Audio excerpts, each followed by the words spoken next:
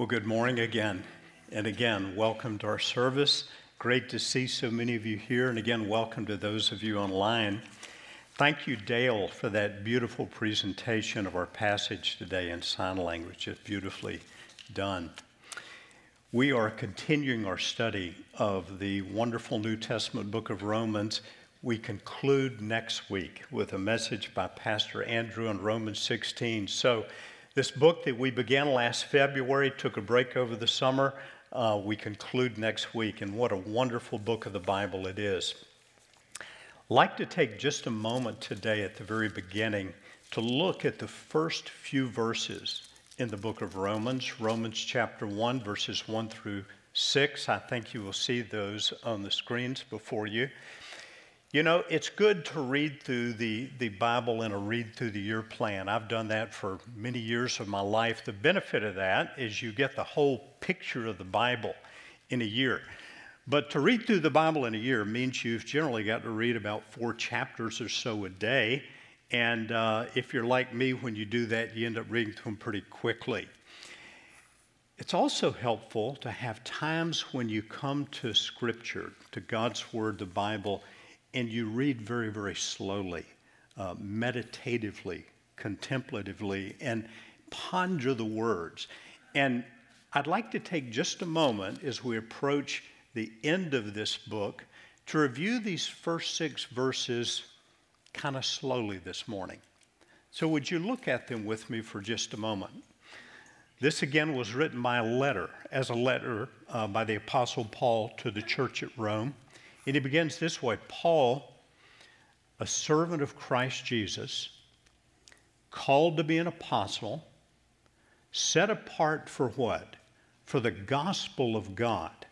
The gospel is the message, the good news of what God has done for us through Jesus, his death on the cross, his resurrection from the grave. So Paul says, I'm set apart for this message that I'm writing to you about.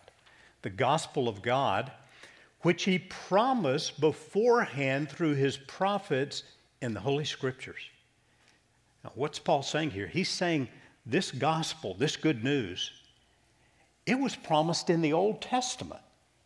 The Old Testament was all about the gospel. It pointed us to the gospel. God promised the gospel in the Old Testament Scriptures, and the gospel is concerning his Son, Jesus.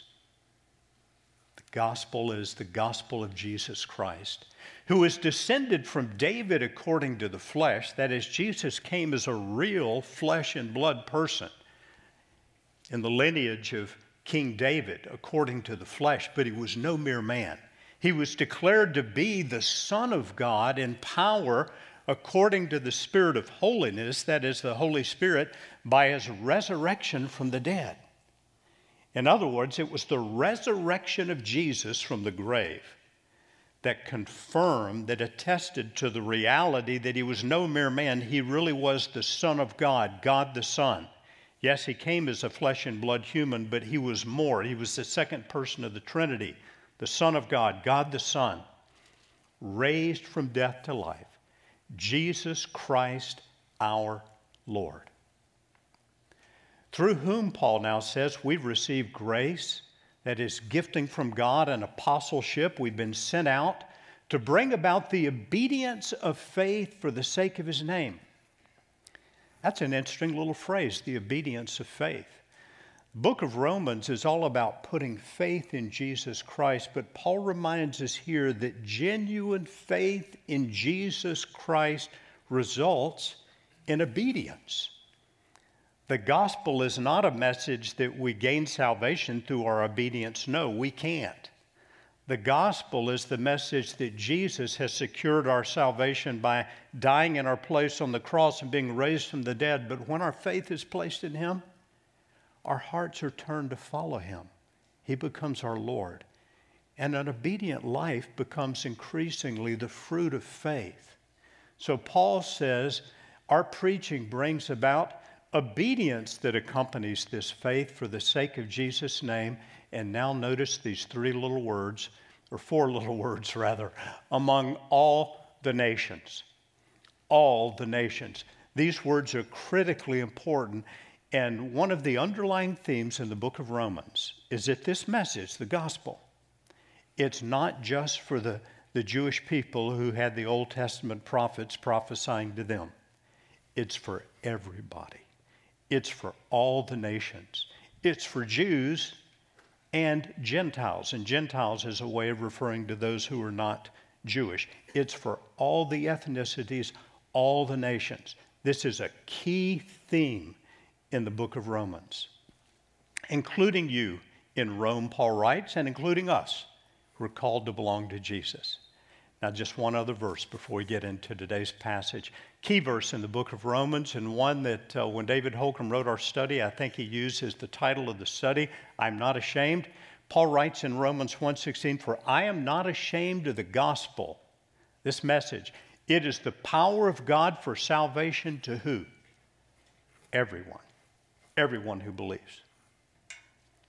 To the Jew first, but also to the Greek. Our passage today is built around this reality that the early Christian church was made up of people from varied backgrounds. Not all Jewish, some Greek, Gentile, non-Jews. And last week we looked at Romans chapter 14, in which we were taught that in the early Christian church, there were those who had different viewpoints about how Christians should serve God. Some felt Old Testament dietary laws were still somewhat binding, and Paul referred to them as the weaker brothers and sisters. He referred to those who had a little more gospel understanding and liberty as the stronger, but he told the strong to bear with the weak. Keep in mind something. You think about the church to whom Paul was writing. It was made up of people from different races, different cultural, very, very, very different cultural backgrounds, different socioeconomic levels. In the early Christian church at Rome, there would have been many who were slaves and others who were more well off. Imagine the diversity of background in the church. And Paul's emphasis last week in chapter 14, continued today in chapter 15, is welcome one another, accept one another as brothers and sisters in Christ. Your identity in Jesus supersedes all the other identities, cultural identities you've held. You're one in Christ. And so chapter 15 begins with these words. We who are strong, and that is those who have perhaps a more mature grasp on what the gospel really teaches, we who are strong have an obligation to bear with the failings of the weak and not to please ourselves. Let each of us please his neighbor for his good, to build him up. For Christ did not please himself, but as it is written, the reproaches of those who reproach you fell on me. With this, Paul takes us into chapter 15, the way we treat one another. And the first point he seems to make is this: it is our oneness in Christ Jesus that unites us as Christians.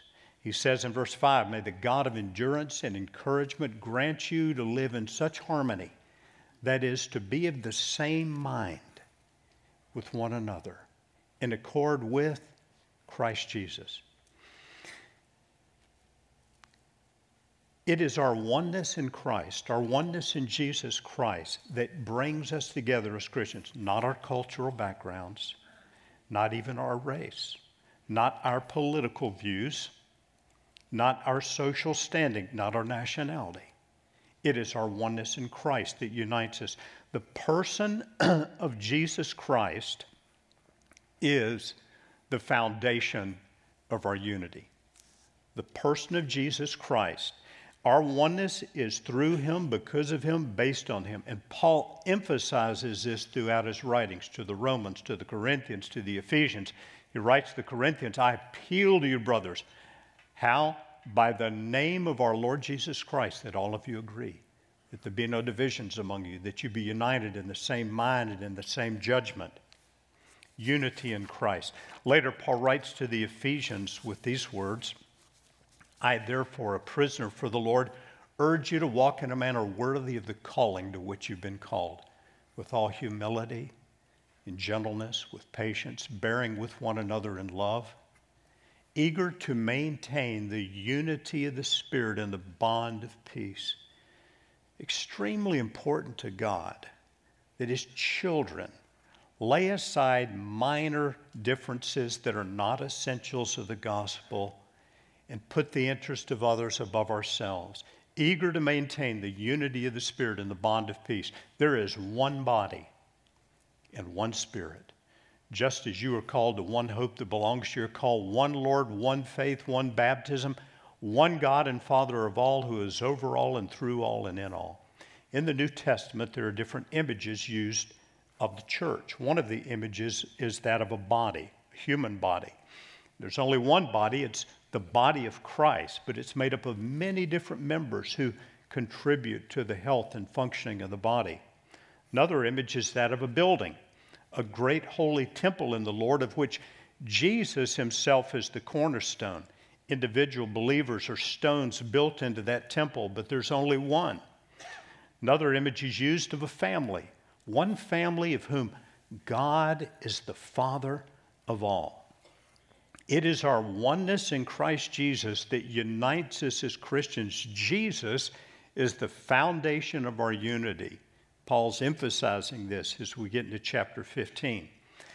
He stresses further that believers in unity glorify God by a united gospel witness. Paul says it this way, with one voice. Paul calls us together as believers, so with one voice you may glorify the God and Father of our Lord Jesus Christ. That's what the world around us needs to hear and see, is one voice. Christians who have focused upon Jesus Christ, the essentials of His gospel, not so many minor things. Sometimes I've been asked this question, maybe you have too, why are Christians so divided? Why are Christians bickering about minor little different things? Well, those who are really focused on the main thing, the centrality of Jesus, His lordship, the gospel of Jesus, put Him over all and are not so concerned with lesser things that divide many. Many of you probably know the motto of the EPC, the Evangelical Presbyterian Church, of which we're a part, is this: in essentials, unity; in non-essentials, liberty; in all things, charity or love. In essentials, unity, that is the very essentials of the gospel, the deity of Jesus Christ, the reality of the Trinity, the fact that Jesus died on the cross in our place, shed His blood to pay for our sins, and was raised from the dead. These are essentials. Salvation by grace through faith in Jesus. These are essentials. In essentials, unity. In non-essentials, liberty. It's typically the non-essentials that we see people bickering over, that's dividing people. Non-essentials have some liberty, have some grace. We who are strong ought to bear with the failings of the weak and not to please ourselves. And all these things, love. Love overall. One voice. And then thirdly, we're to treat one another as Christ has treated us. Paul's making this point. I think he's drawing to this point. The first 7 verses of Romans chapter 15, we're to treat one another like Christ has treated us. Therefore, he writes, welcome one another, or receive one another, as members of the same body, one body of Christ.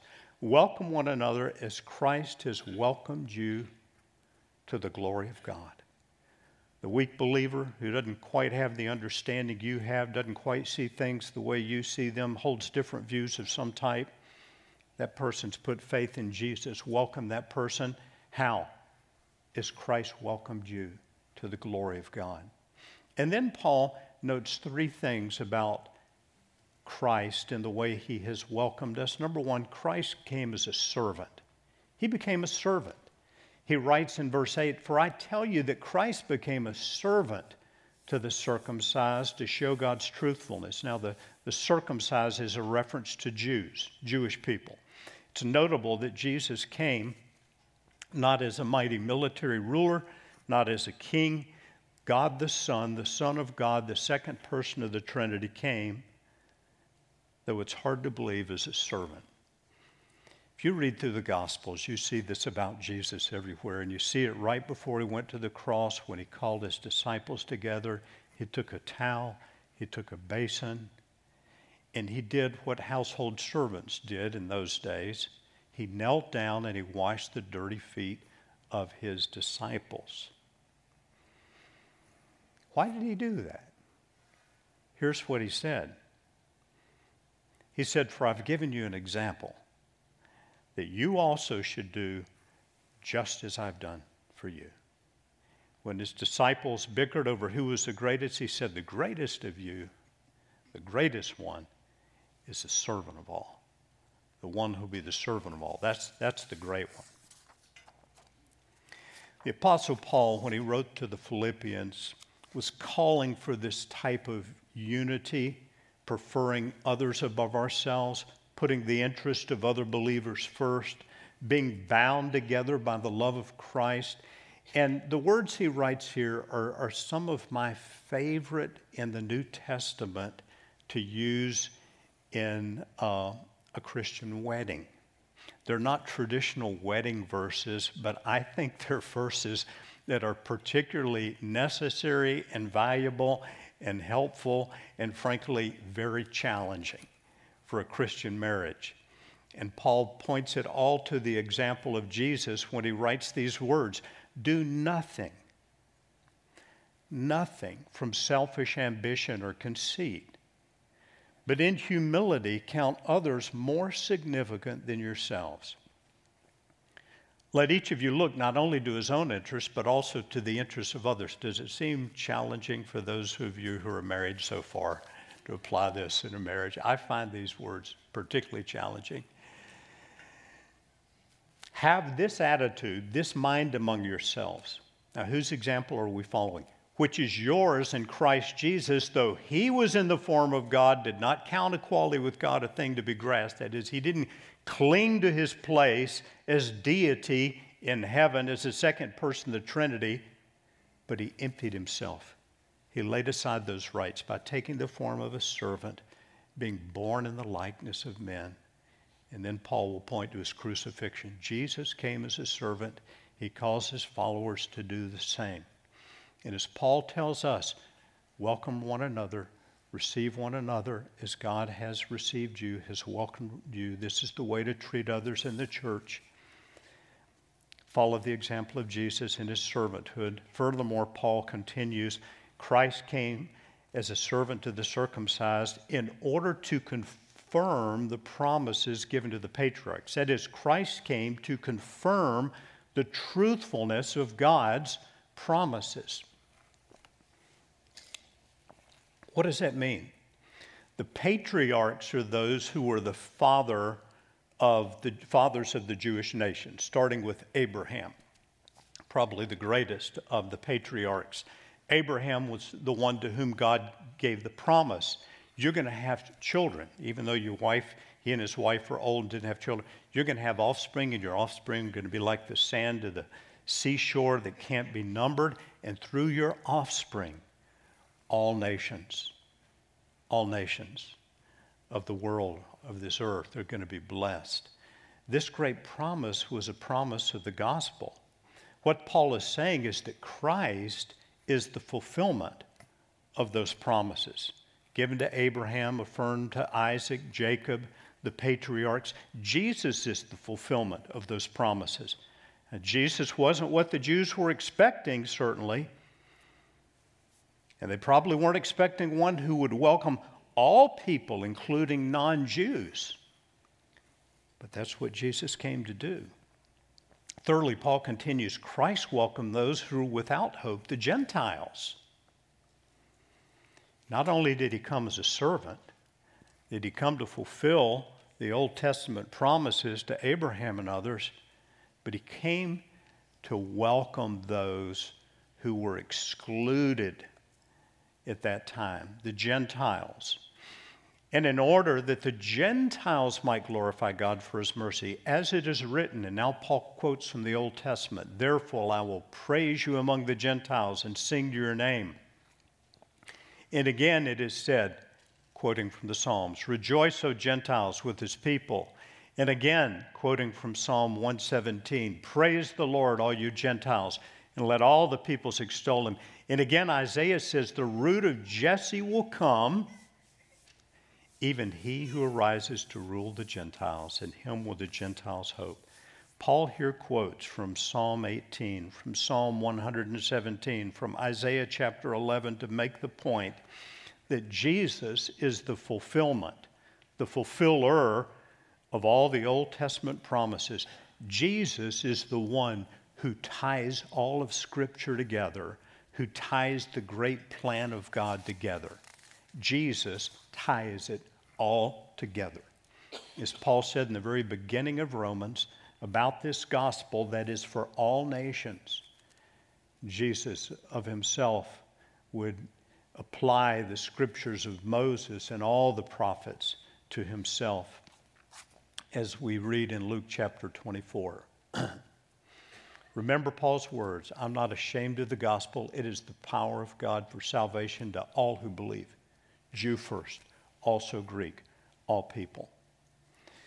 Right in the midst of this teaching about welcoming one another with the servanthood attitude of Jesus, Paul makes some very important points about the Scripture and the way Jesus fulfills them. Scripture's, first of all, centered on Jesus. And we see this as Paul's quoting from the Psalms, he's quoting from Isaiah, he's saying it's all pointing to Jesus. It's centered on him. Secondly, it's written to instruct us. And then thirdly, it's written to give us endurance. Any of you need endurance in your walk with God? Perseverance, encouragement, and hope. And right in the middle of this section of Scripture where Paul is talking about Jesus as our example and the need to receive one another, those of us who are stronger in gospel understanding, even those who are weaker, he notes this, for Christ, he's our example. We're to welcome one another as he welcomed us. Remember that Christ didn't please himself. But as it's written, the reproaches of those who reproach you fell on me. By the way, this is another Old Testament. This is from Psalm 69 and verse 9. Paul's saying it's written about Jesus. Yes, 1,000 years before Christ came, David was writing that psalm in reference to Jesus Christ. And then Paul says this, one of the most important verses in the New Testament for our understanding of what Scripture is. For whatever was written in former days, he's talking about the Old Testament now. Whatever was written in former days, Genesis, Exodus, Leviticus, Numbers, Deuteronomy, the prophets, the Psalms, the Proverbs, Daniel, whatever was written in former days was written for who? For our instruction, to teach us. Heard an American pastor, well-known a couple years ago. I couldn't believe it when he said Christians need to unhitch from the Old Testament. That's not true. Christians need to understand the Old Testament because the Old Testament points us to Jesus. Whatever was written in the former days was written for our instruction, that through endurance, that is perseverance, and the encouragement of the Scriptures, we might have hope. God has given us the Scriptures for many purposes, to teach us, to equip us, to guide us, to wash us, to cleanse us, to sanctify us, but also to encourage us. When you're discouraged, where do you go for hope? This is a great source of hope for the believer. Encouragement. The Holy Spirit breathes his encouragement through the words of Scripture that he's already inspired, the encouragement of the Scriptures that we might have hope. So as we reflect on this, a couple of questions I would ask by way of personal application. The first is this. Ask ourselves this, rather. Have I received what Jesus came to provide for me? He came to die on a cross where he would take your place there. He would bear your judgment. He would die your death, so that through your faith in him, you could actually be credited with his righteousness, his right standing before our infinitely holy Father God. Secondly, is there someone whom I need to treat as Jesus treated me? Some people are hard to get along with. Have you discovered that in life? Have you discovered that some Christians are hard to get along with? Welcome the ones weak in faith. Welcome the ones with different views. Welcome the ones with different cultural practices and understandings and backgrounds. In essential is unity, but in non-essential is liberty. In all things, love. I'd like to close in prayer now, but I'd like to close a little differently. I'd like to take a few minutes, maybe 3 or 4, maybe even 5, and I'd like to pray through the book of Romans some verses for you and me, that God, by His Holy Spirit, would make them a reality in our lives. Maybe you're here today and you need direction. Maybe you need encouragement. Maybe you're very frustrated with where you're at in life. Maybe you're doing great. Just need to be reminded of what God's done for you through Jesus. But would you join me for just a few minutes? We'll come back and worship the Lord in just a moment, but I'd like to just have a few minutes of prayer right now and invite you just to receive these verses as they are prayed for you and over you. So let's pray together right now.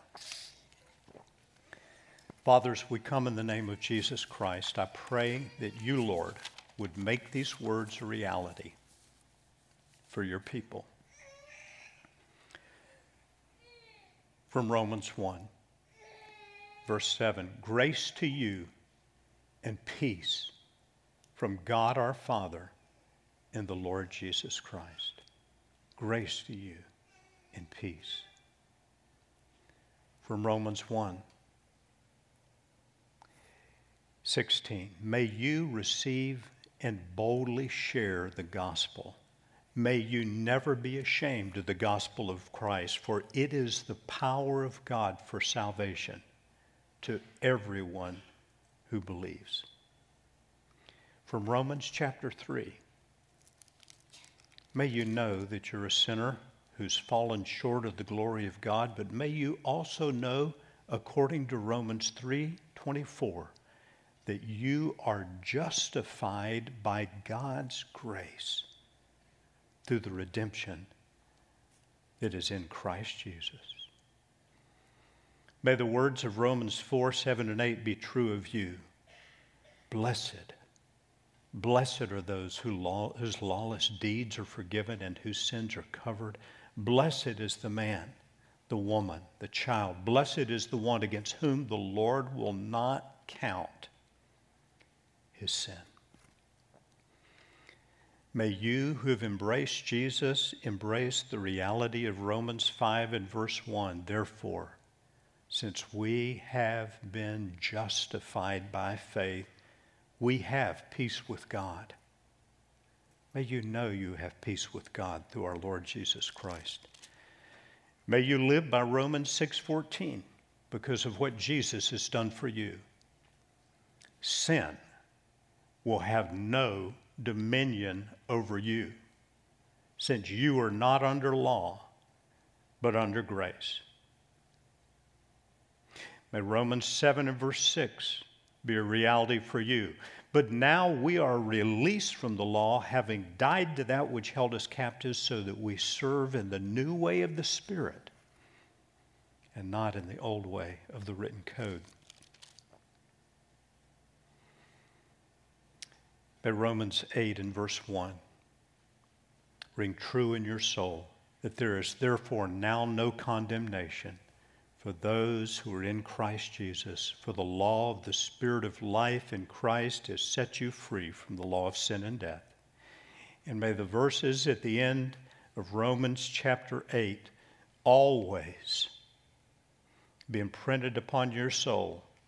For I am sure that neither death, nor life, nor angels, nor rulers, nor things present, nor things to come, nor powers, nor height, nor depth, nor anything else in all creation will be able to separate us from the love of God in Christ Jesus our Lord. As a believer in Jesus, as a disciple, as his follower, May you live out the reality of Romans 12, verse 2. Do not be conformed to this world, but be transformed by the renewal of your mind, that you may prove what is that good and acceptable and perfect will of God. And may you live out Romans 12, verses 9 and 10. May your love be genuine. May you abhor what is evil. May you hold fast to what is good. May you love one another with brotherly affection.